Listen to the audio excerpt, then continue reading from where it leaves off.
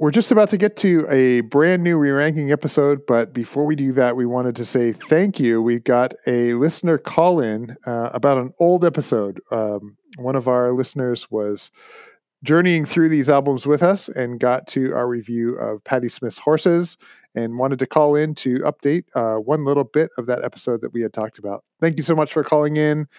Please remember that anyone is free to do this, to send us a voicemail. You can do that on our Anchor page or by sending us an email and leaving us a message. Listener call in. Hello, this is Don Falk from Denmark. I've just been listening to the episode about Patti Smith's Horses album, and you talk a lot about U2 in that podcast, and you talk about that you're sure that you've heard them sing Gloria the way she does it, or from the Van Morrison song, and you have, if you've seen the Rattle and Hum movie. Because Bono used to incorporate the Gloria chorus from Van Morrison or from Patti Smith into the song Exit from the Joshua Tree, but only on the live versions. So if you find live versions of Exit from the 87-88 tour, you'll very likely hear him sing Gloria.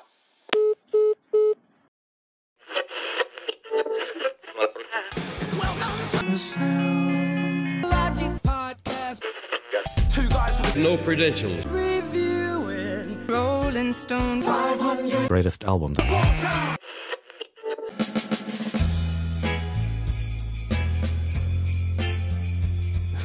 Merry Christmas, everyone. Welcome to the Sound Logic podcast. We've reached another milestone.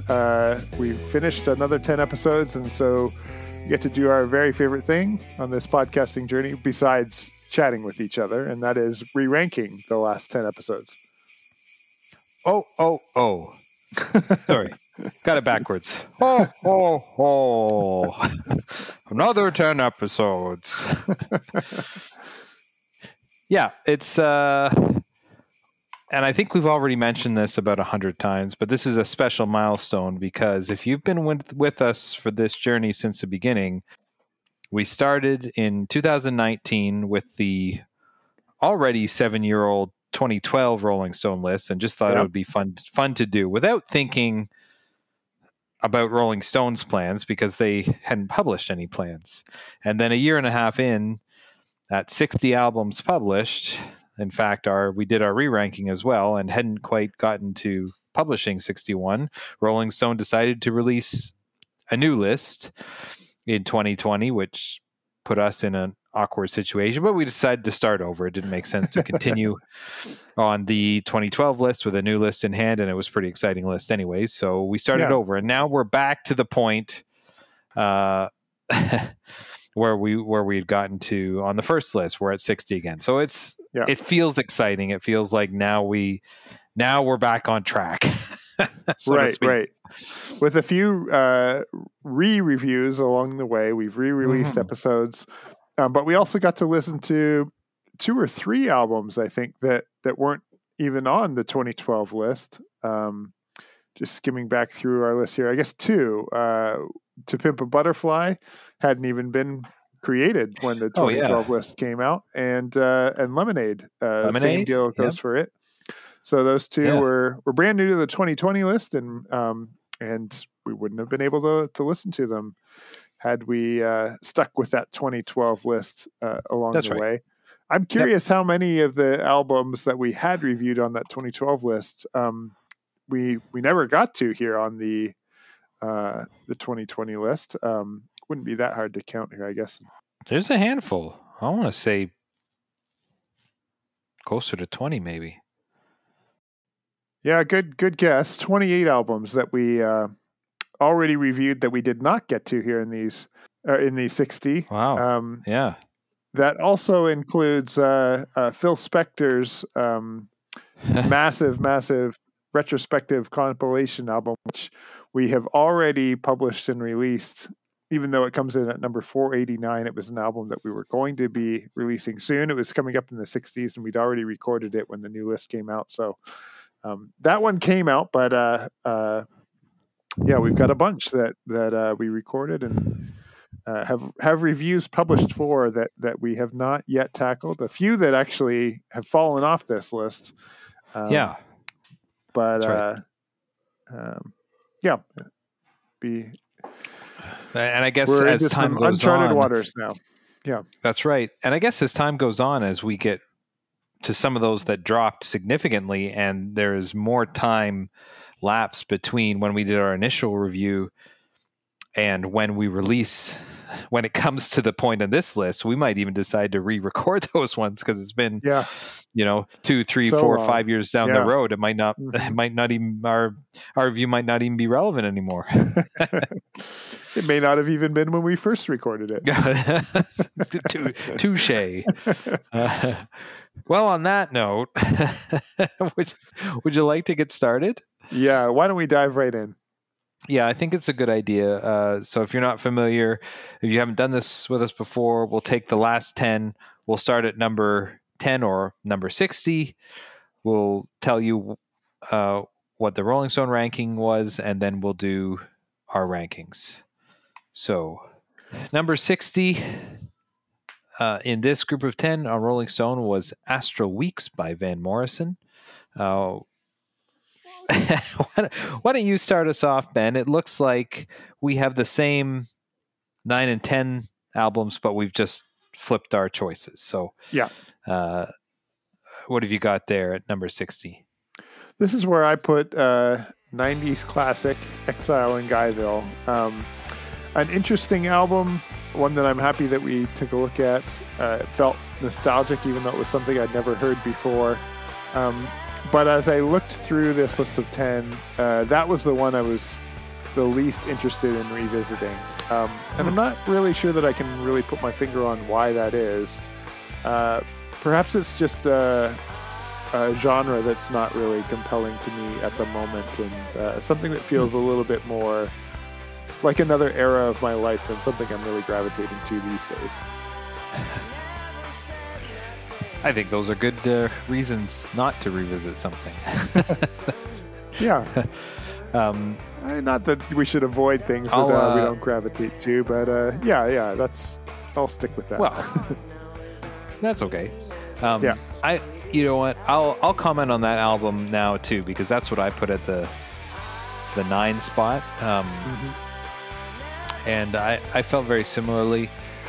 It was nostalgic. I was like, boy, this is very familiar, but it wasn't something that I felt that really surprised me, or that it was unique enough that I want to revisit. Also, I don't think that, although it was nostalgic and familiar, I don't think even at the time, like when it came out, I wasn't familiar with it, or I didn't know about it, and even later on in the 90s, it wasn't an artist or group. And I don't think I would have really been into it had I been introduced to it at the time. So, yeah, this is not for me. My number 10 spot was the compilation album of Chuck Berry's music, The Great 28. I mean, we've talked about our disdain for compilation albums. This feels like the kind of compilation album that both you and I don't prefer. Yeah. That usually the artist has nothing to do with it. Sometimes they do. This feels like they didn't. There's a few songs that are great, but again, it's not music that's really for me. It's not something. It's 28 tracks, and a lot of them are similar because that was his style, and it was very exciting and innovative and new and fresh and just groundbreaking at the time, but it's not what I need to listen to now. So I don't know. I guess I could interchange those last 2 albums because they're like you. It's just I don't need to revisit them. Yeah, and I don't mind changing mine if we want to make it a little smoother. Here we could just have the same final 2 because I no. I have that same problem that you did, and my number 9 choice is what you had at number 10. Yeah. And I will echo a lot of what you said there. Compilation album, a somewhat dated sound. Yeah. But I don't think I have much more to add. I think what you said there is a good point. Did we say what the Rolling Stone list has at number 59? I didn't. Rolling Stone had a Talking Book by Stevie Wonder. Okay. Which would move us into number 58, which was Led Zeppelin's self-titled fourth album, Zeppelin 4. And again, the next three albums you and I have just flip-flopped the same. But this is where I've got Station to Station by David Bowie. Station to Station, it was interesting. It was a little weird at times, which is not surprising coming from Bowie. I didn't feel it had the same kind of hooks and hits as an album like Ziggy Stardust. I found it compelling. I found it interesting. It's certainly not, other than Golden Years, is not really a radio album. It's a little harder to digest. But I guess, and it was what, 6 tracks or something like that? 5? It was pretty short. Yeah, not many tracks. A few of them very long. So it felt more like an art piece than like an album I really want to listen to, which is not negative, because I think he was, and we also talked in that about how he was going through a pretty rough period and was not healthy. I don't think that's necessarily reflected in the music, but yeah, just not one I need to. It's not. I like David Bowie's music a lot, and I like a lot of his albums, but this isn't, I think, one of my favorites. But I do like David Bowie a lot. But there's also, in terms of these 10, there's also some of my favorite albums, which we'll get to. So that also influences where this goes. What have you got here at the 8th spot? This is where I stuck the massive James Brown compilation, Star Time. I love it for its thoroughness. All-encompassing kind of nature of it. But it's just too much, and it's a compilation. I'm not necessarily a fan of James Brown, but I enjoy listening to his music. But I think compared to the ones above it, it belongs here for me.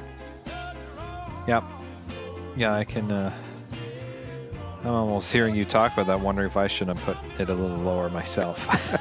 I guess we're just going to sit here and convince each other to adopt the same list. Yeah, sure. Number 57 had another self-titled album by the band, referred to as the Brown Album, their second studio album. We had the same album here. Ben, why don't you go first? This is where we both chose to put Astral Weeks. I don't know if this was because of our conversation reminding us of Van Morrison's strange COVID conspiracy theory personality that he's arrived at. I kind of like this artsy, jazz-inspired album, but I don't know. Something has gone away over time with this one, and so it wound up here for me pretty easily, actually. I didn't think too much about slotting it in here. Yeah. How about you? There's something, it's not my favorite that we've listened to. It's maybe not even some of my favorite Van Morrison stuff. Yeah. And certainly compared to some of the other albums in this grouping of 10. But there's something very compelling about it. It's a very unique album. Yep. It was made very uniquely, kind of eccentric kind of way he made it, and there are definitely some really brilliant moments in it. As a whole, I found it sometimes gets a little draggy, but it definitely is. It's one I don't think I've listened to a whole lot since we've talked about it different times.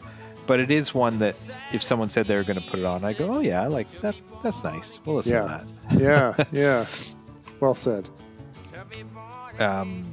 Moving on to number 56 was Exile in Guyville, which we've both talked about, by Liz Phair. This is where we both revisit our number 8 choices, but reverted. So this is where I put Star Time. Yeah, the massive James Brown compilation. okay, here's something I struggled with here. When we're talking in this context, we're talking about not just a compilation album, but an anthology album. Yeah. Like almost, I know it's not every song he did, but it's pretty much covers his whole career. I feel like I'm not comparing this album with other albums in this 10. I'm comparing James Brown as a musician and his whole career. And that's just not apples to apples to me. It's kind of weird. So I found it even hard to try and put this anywhere. I really like you. I love James Brown's music and have really grown to love it even more learning through this process, listening to the couple albums we've listened to already, and also learning from still just, I think, so fondly about our conversation with Joe Bowie about the Live at the Apollo album, and I learned so much from him. And every time James Brown comes up, I feel like I have to mention speaking to Joe Bowie, because it was such a wonderful and enriching experience. He was so gracious to walking us through his career in music, and also James Brown and how he's influenced him, and teaching us about James Brown and about the time. So I feel just that much, a little bit closer to understanding him as an artist and the music. So I really, really like this music, but it's just a staggering amount. I mean, like, you can't listen to this as an album. Mm-hmm. And I think that brings back our argument that we've had many times. Why are these albums on this list? Like that, it doesn't, I can't see someone going, that was such an important album to me. Like, it's like, well, I wanted something without all of his stuff on it. Was this another one that came out in the 90s? I think it was, right? Yeah. Yep. So we talked about this, all of a sudden you can get all the music of one of your favorite artists that you had on vinyl, all of it on a few discs, which is very novel. And people who bought vinyl in the 50s and 60s and 70s now are older and have more money and can buy, a $60 box set, right? So right about the time when they were reminded that CDs were better than vinyl, and they need to replace everything in their collection. Exactly, right? So that it made sense, especially for music of that era, for the people who are now, in their 50s and 60s and well established financially. So anyways, all that. So I'm not sure why I put it quite this high, actually, but there was, like, I remember going through it, and there was a ton of stuff I really, really enjoyed, and his music is so electric. Like, it's just something exciting about it to me. But it's almost, I almost didn't know what to do with it here at all, because it's just not, again, it's not apples to apples. Even comparing it to the Great 28, which is still a lot. I mean, those are very short songs. It's still a lot for a single release. This is ridiculous in its amount of music. So anyways, I feel like I went a little long there. But you had, now it's where you had my number 8 pick as your number 6 pick. What have you got there? Yeah, I like what you said about Station to Station, that it is kind of a bit more eccentric and shorter, and he's struggling with a decent amount of stuff there. I think I want to like this album more, but the things that you named are all barriers to that. I think it feels cool to like Bowie, and I want to figure out how to like him more. And so maybe that nudges this up a little higher. Okay. I didn't like this as much as Ziggy Stardust, but I definitely enjoyed it or appreciated it more than the albums that I have listed already. Astral Weeks, those two maybe could be flip-flopped either way, but and actually the next one on this list too, these 3 albums here, this block, I feel like I could have probably put them in any order, and I would have felt content there, but that's where Station to Station wound up. Yeah. No, that makes sense to me. Number 55 was Pink Floyd's absolutely iconic and legendary album, Dark Side of the Moon. We'll get misplaced. I'll comment on that more later. And then we've both, again, I think this is the third time we will agree on like an old re-ranking. married couple, we just keep getting more and more similar as this project goes along. So why don't you tell us, what did you put? What did we both put for this one? This is where we got Jimi in Electric Ladyland, Jimi Hendrix Experience. Somewhat similar to Station to Station, I don't like this as much as Are You Experienced? It is a bit more experimental. It is a bit more outside the box. And I have mixed feelings about it, but it's also great and really interesting and fascinating. And especially the little bit of research we did about the technology that went into it, some of the ways that they were playing with stereo mix and stereo sound. There's a lot here that I feel like I need to go back and dig a little deeper into. But I felt like middle of the pack here was an appropriate spot for it, given all of that. Yeah, I feel very similarly. Although when I listened to Electric Ladyland for our initial review of it, I found myself going, this is a little weirder than I expected it to be. It's more experimental. Yep. Yet the songs that I knew, some of the radio hits and other ones I was familiar with, are just so good and so familiar. I think the familiarity of it is why I rank this higher than maybe I actually enjoy it, because it's like other albums we've listened to. The good songs are so good that it overshadows anything that maybe I don't prefer as much. So yeah, I think middle of the road is in reference to these 10, it's just makes sense for me. Yep. Number 54 is where Rolling Stone put the James Brown compilation Star Time. Yep. This is where I put Stevie Wonder's Talking Book. Now, I know Stevie Wonder has become one of your favorite artists, so I was afraid of putting it any lower than this. However, it was very good. I really enjoyed it. I really like Stevie Wonder. Boy, he's just such a brilliant artist, such a great songwriter. If it wasn't for the next three albums that I love so much, that I have experience with and are familiar to me, I could see this one being higher. But Talking Book, such a delight to listen to, such a for the most part a happy album. I'm so glad I listened to Talking Book, and it was not my favorite Stevie Wonder album, but still really, really, really good. Yeah. What have you got at Dark Side? Or sorry, what do you got at number 4? So it's funny that you mentioned some shame of putting Talking Book where you did, because I felt the same way with putting Dark Side of the Moon right here. And very similar to your comment about Talking Book, I think the only reason it's here is because of the three albums that I have above it. I really like Dark Side, and it's grown on me over time. I think I mentioned this on our re-ranking, but there's something really special about putting on an album that really good friends of yours absolutely love. Like I think about you and Steve every time I press play on that album. And that obviously is going to make me feel better about it. Do you have it on vinyl yet? I don't have it on vinyl, no. And okay, I'll get you a copy. It would be a sentimental reason to own. I'm not sure that I would go out of my way to get it, but it's so good on vinyl, Ben. Okay. In stereo. Yeah.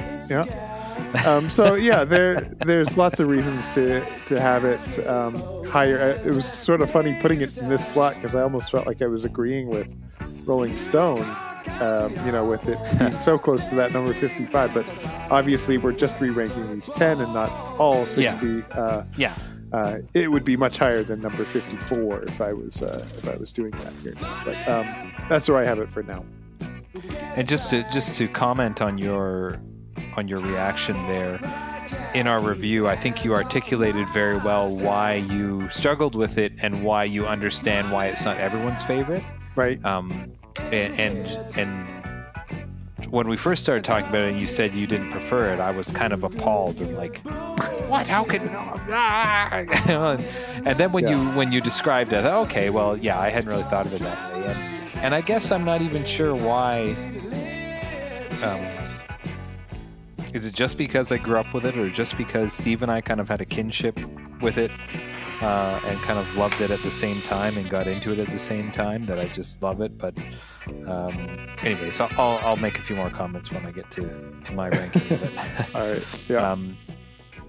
Number 53 is where Rolling Stone had Jimi Hendrix Experience's Electric Ladyland. Again, we've agreed for the third time on this one. Why don't you go first? Yeah, here's where we have the untitled fourth studio album of Led Zeppelin's career, Zeppelin IV or Zoso, or the one with Tolkien references throughout. Whatever you want to call it, it's here. Man, it was hard to put this one at number 3. It's a heavy hitter. Like, there's not a single bad track on it. It's really, really strong.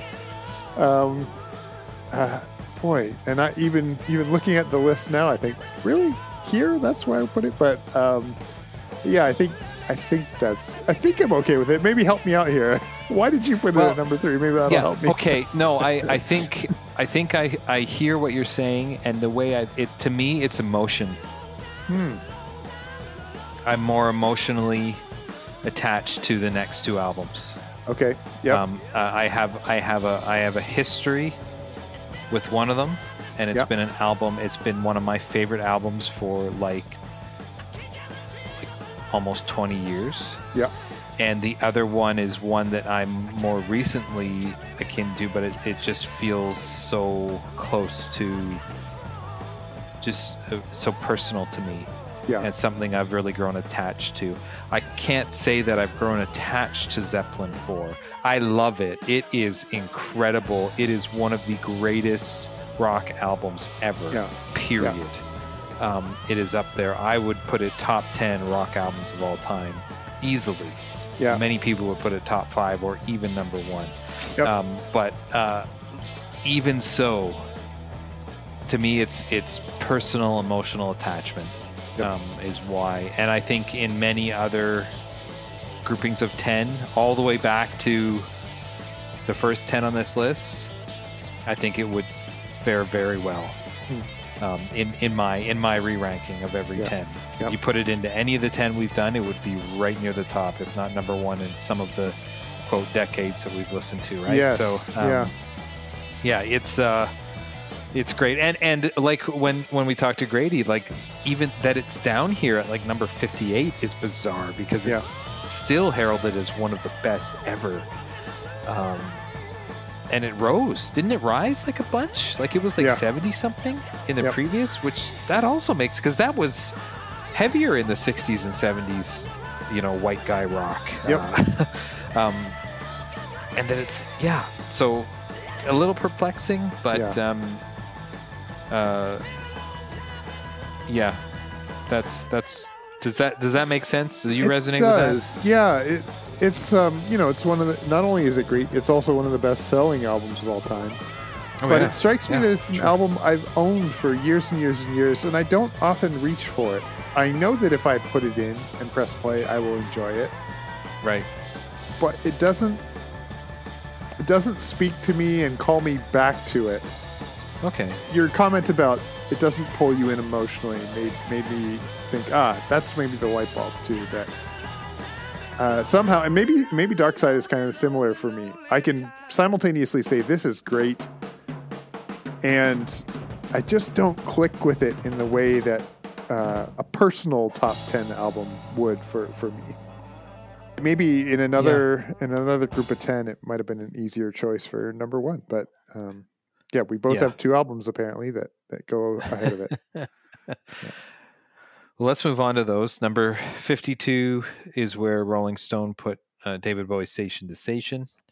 Why don't you go first on this one? Because my number 2 and your number 1 are the same, so they'll tie in. So what did you have for your number 2 spot? This is where I put Stevie Wonder's Talking Book, the third album we've tackled. I like what you said about it, and I re-listened to our episode just a little bit ago, and I think you mentioned in that review that it doesn't it's not as challenging as the other two Stevie Wonder albums we've talked about. Yeah. And you said that that's not a bad thing. That's a good thing, actually, to be challenged by an album.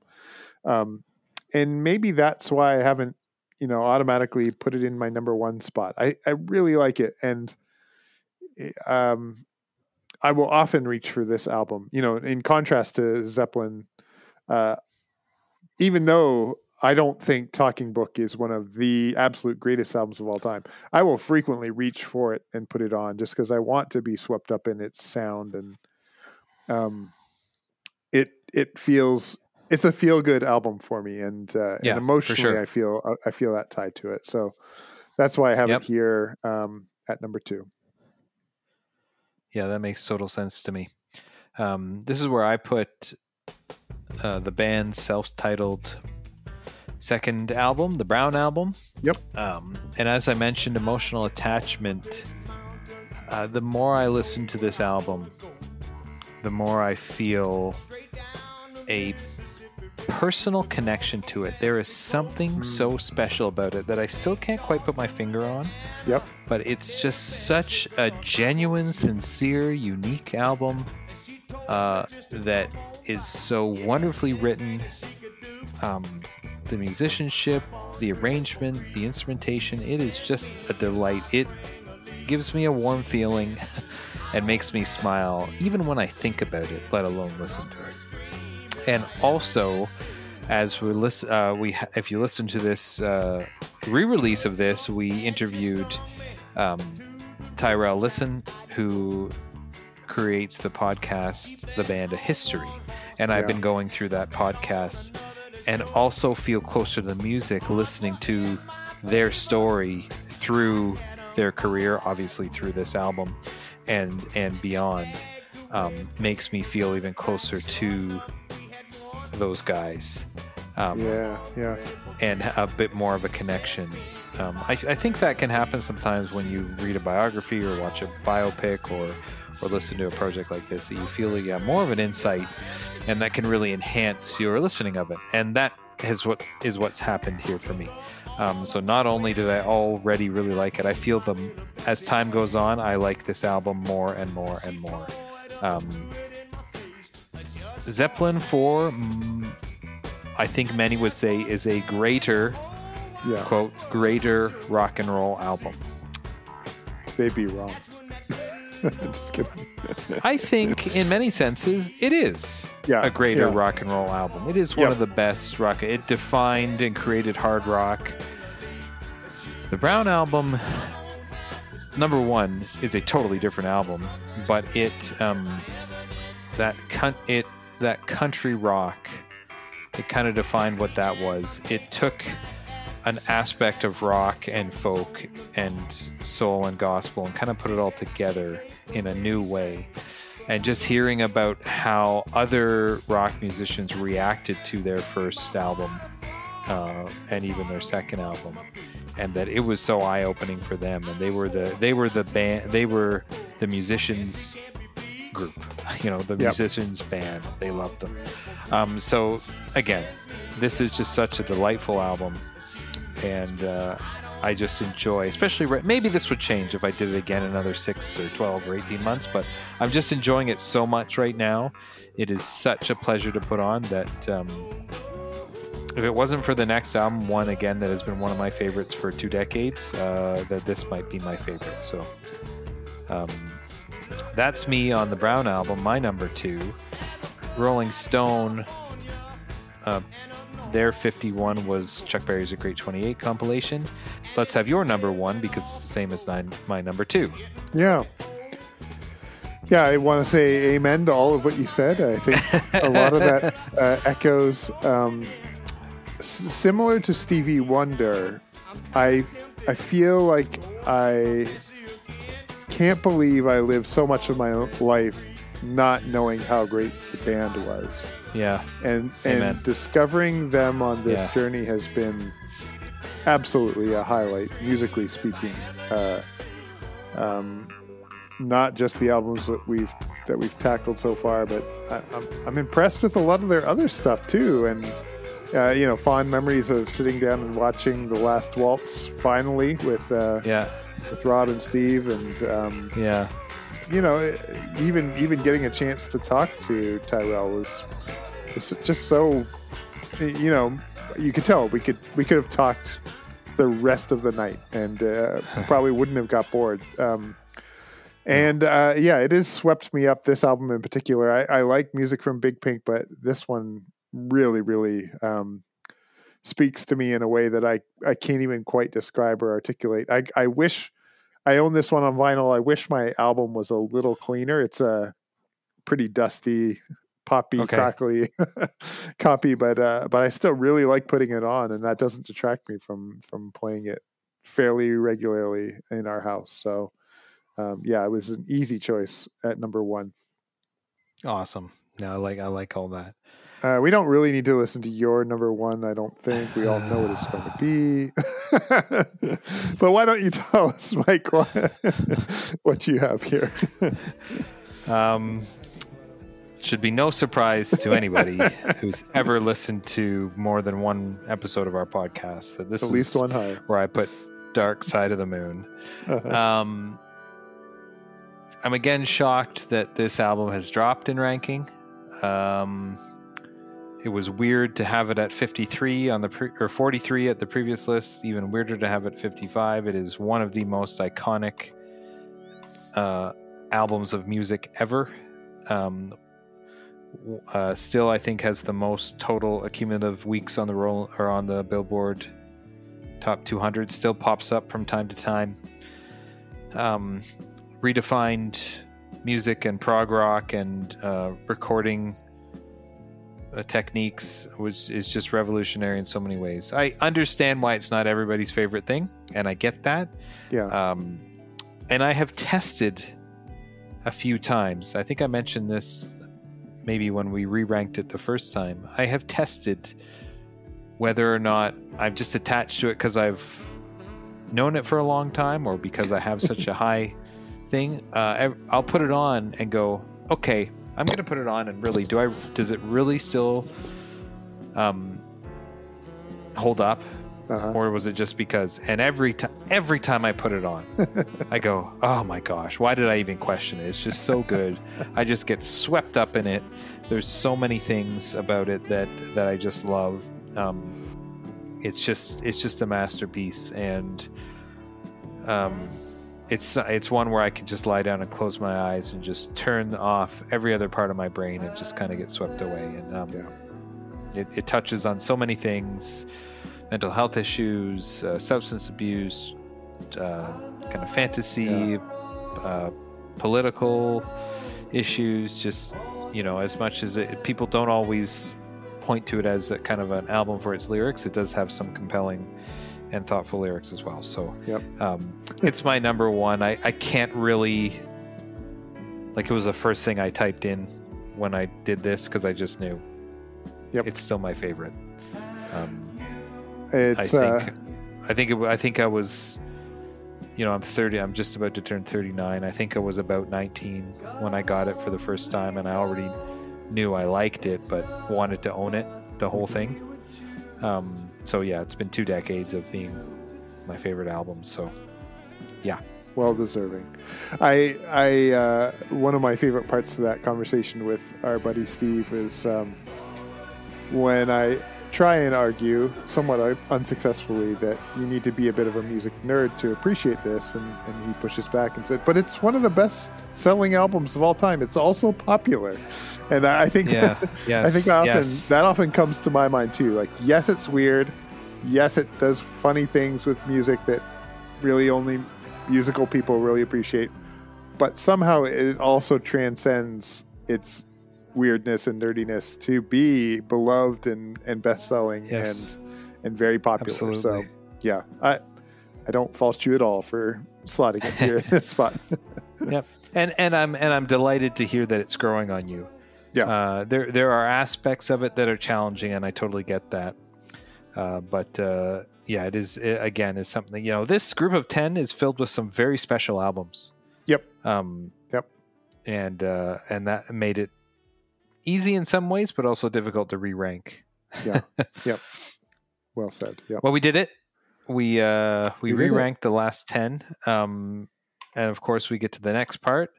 This is where we, of the 60 albums we've reviewed so far, and I guess it gets a little harder every time and maybe changes less every time. Of the 60 albums, we pick our top 10.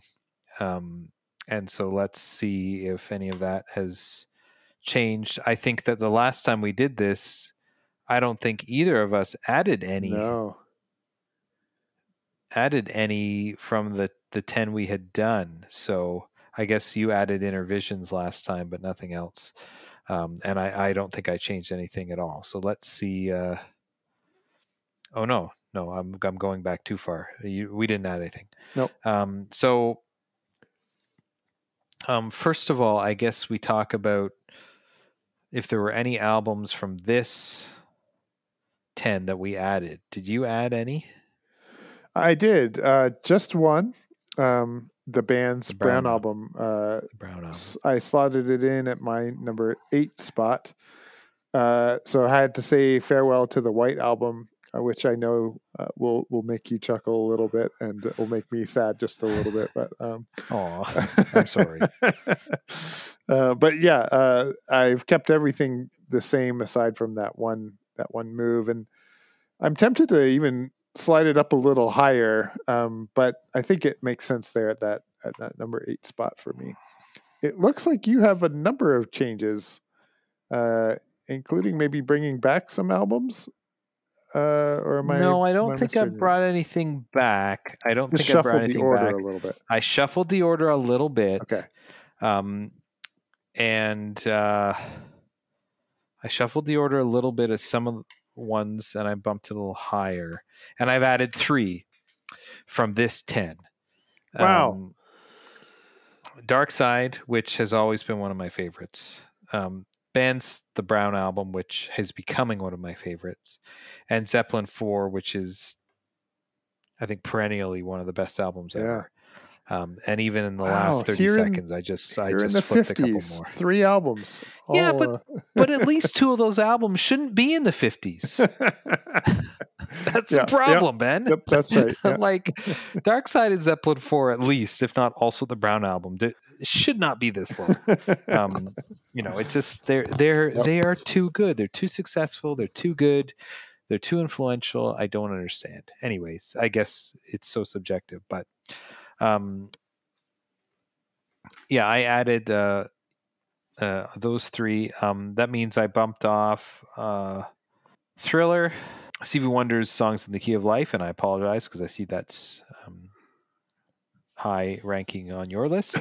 And actually, what was a little higher and I had it leapfrog was The Miseducation of Lauryn Hill, which I just realized I just hadn't revisited. So it's not that I don't think it's a good album, but I think it's also for me about, which ones are kind of compelling you to listen to the man. Mm-hmm. Which is why I actually jumped one of mine up. So at 10, I've got, just go through we go through them now. Sure. Is that okay? At 10, I've got Jimmy's Are You Experienced? Still just a legendary album. Then the Beatles' Sgt. Pepper's, then Carole King's Tapestry, number 7, or number 8. Number 7, I've got Zeppelin 4.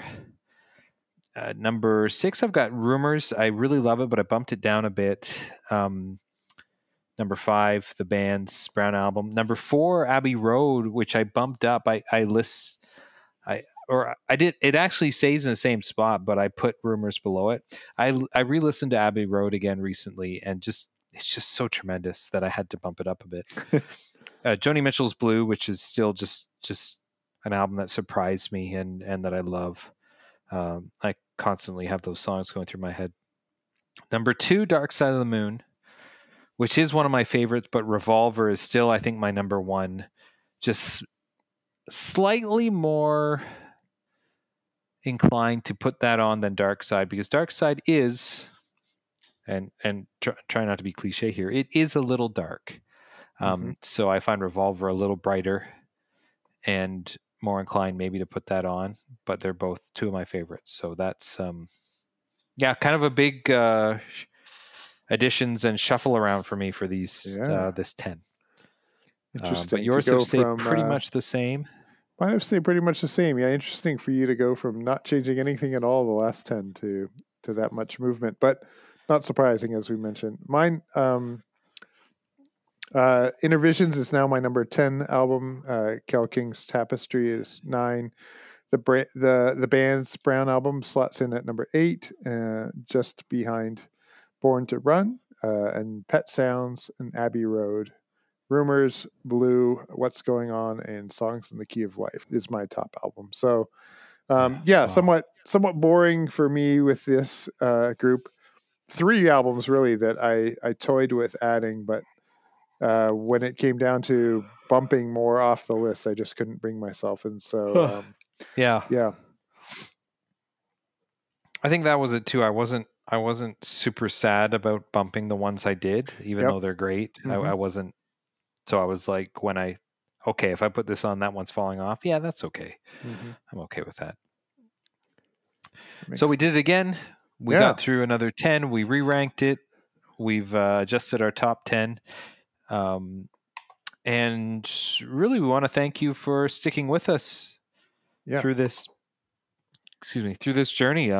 We hope you've enjoyed the ramblings of two good old buddies. Talking about music. It's been a lot of fun. Yeah. And we've got our work cut out for us in these next 20 albums. Only 5 of them are albums that we've looked at before. So 15 new episodes will be coming somewhere in the future. We're at the point where we need a little bit of a break, but hopefully during that break time we can get to work and listening to these and recording some episodes and having a few people join us as guests. And it should be fun. We've got a little bit of Canadian content with Alanis Morissette album coming in at number 69 and then Neil Young coming in at number 72. But other than that, for these next 10 especially, Mike, are there ones you're really looking forward to as we get into uncharted territory here in the 60s? A couple things. Number one, and I've kind of held off on this. At number 68, we have Hounds of Love by Kate Bush. An artist that I know a lot of people really love, an artist I have zero familiarity with at all. And when we flipped over to this new list, we got Brad Efford on, who we talked about Trout Mask Replica, and he did the RS500 project. He said that he was so excited this was introduced to the Rolling Stone 500 list for the first time, one of his favorite albums. So I really hope we can reach out to Brad and get him on. Forgotten about that. Good memory. I'm excited not only because when someone says it's my favorite album, you got to have him on. But he's one who really loves the whole idea of this list. And also that paired with the fact that I know nothing about it, I'm excited to have someone on who is in love with it. I think the other thing I'm excited about is you mentioned, Canadian content, Alanis Morissette. That was an album that I got, around the time it came out, maybe not right when it came out, but I mean, everybody was listening to it. It's a really important album for 90s music, for women's music, for when I say, women's music sounds awful, for women in music, for Canadian music. I mean, it was just went international. So that's kind of a big deal. I really think we need to have, we need a female guest on, and we need someone who is kind of in love. I'd love to have a female artist on for that. But would that be ironic? I don't know if I should be rolling my eyes and smacking my head or howling out loud for that, because it's good. It's good, don't you think? No, I think it would be appropriate, Ben. Yeah. but lots of great albums, really good albums. And I think it was the day before we were, or maybe the day we were going to record our review for Appetite for Destruction, that the new list came out.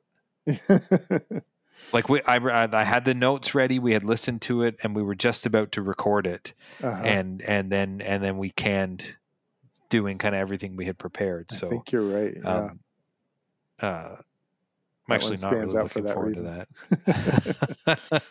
that. But the notes are ready already. So the notes are ready. Yeah, I'm just going to pull up that doc, and we're ready to go.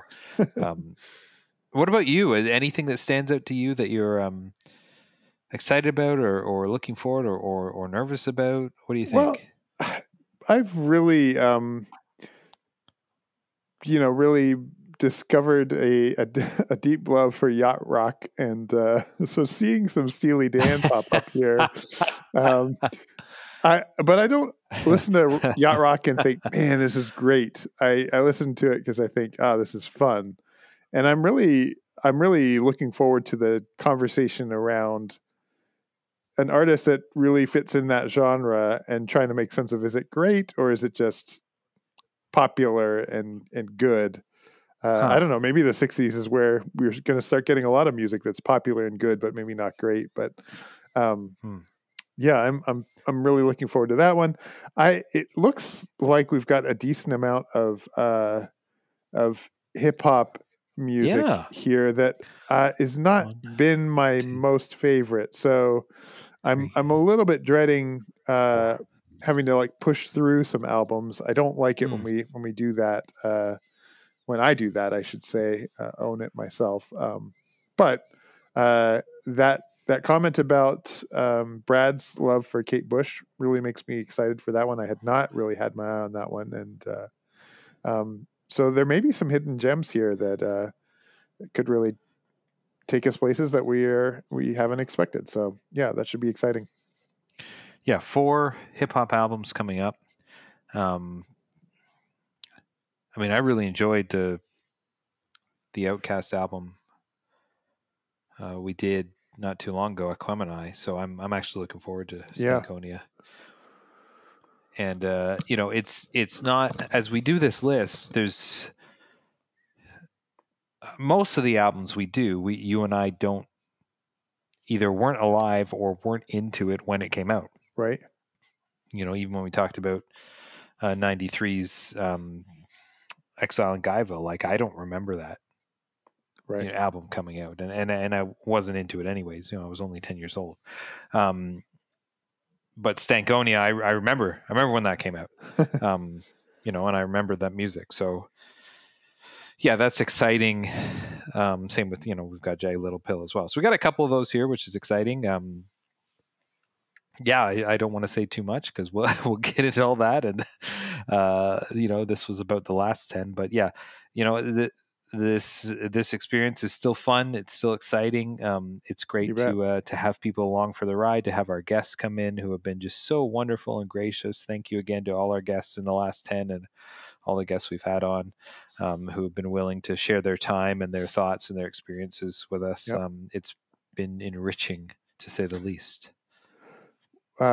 We wish you all a very happy holiday season. We're excited to be able to be actually crossing paths with each other face to face, something that we don't often get to do. And we hope that this is a meaningful time for you all, and that 2022 can be a better year than the last couple have been for the world and for our context. Yeah. Yeah. It's, if anything, it's been comforting to know that things like this we can still do. Yeah. Certainly because it's online makes it easier.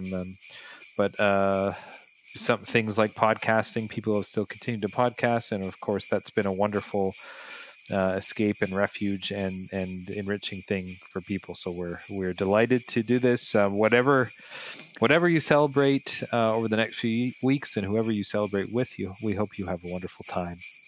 And that it's meaningful for you. And as always, we hope that you continue to be well. We hope that you take care of yourselves and those around you. And of course, we hope you have a Merry Christmas, Happy New Year, and that you join us next time right here on the Sound Logic Podcast. Thank you, everyone.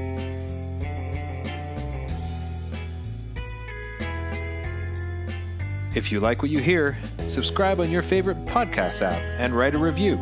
Send us a message at our Facebook page, on Instagram, or through our Sound Logic Podcast Twitter feed. Thanks for listening.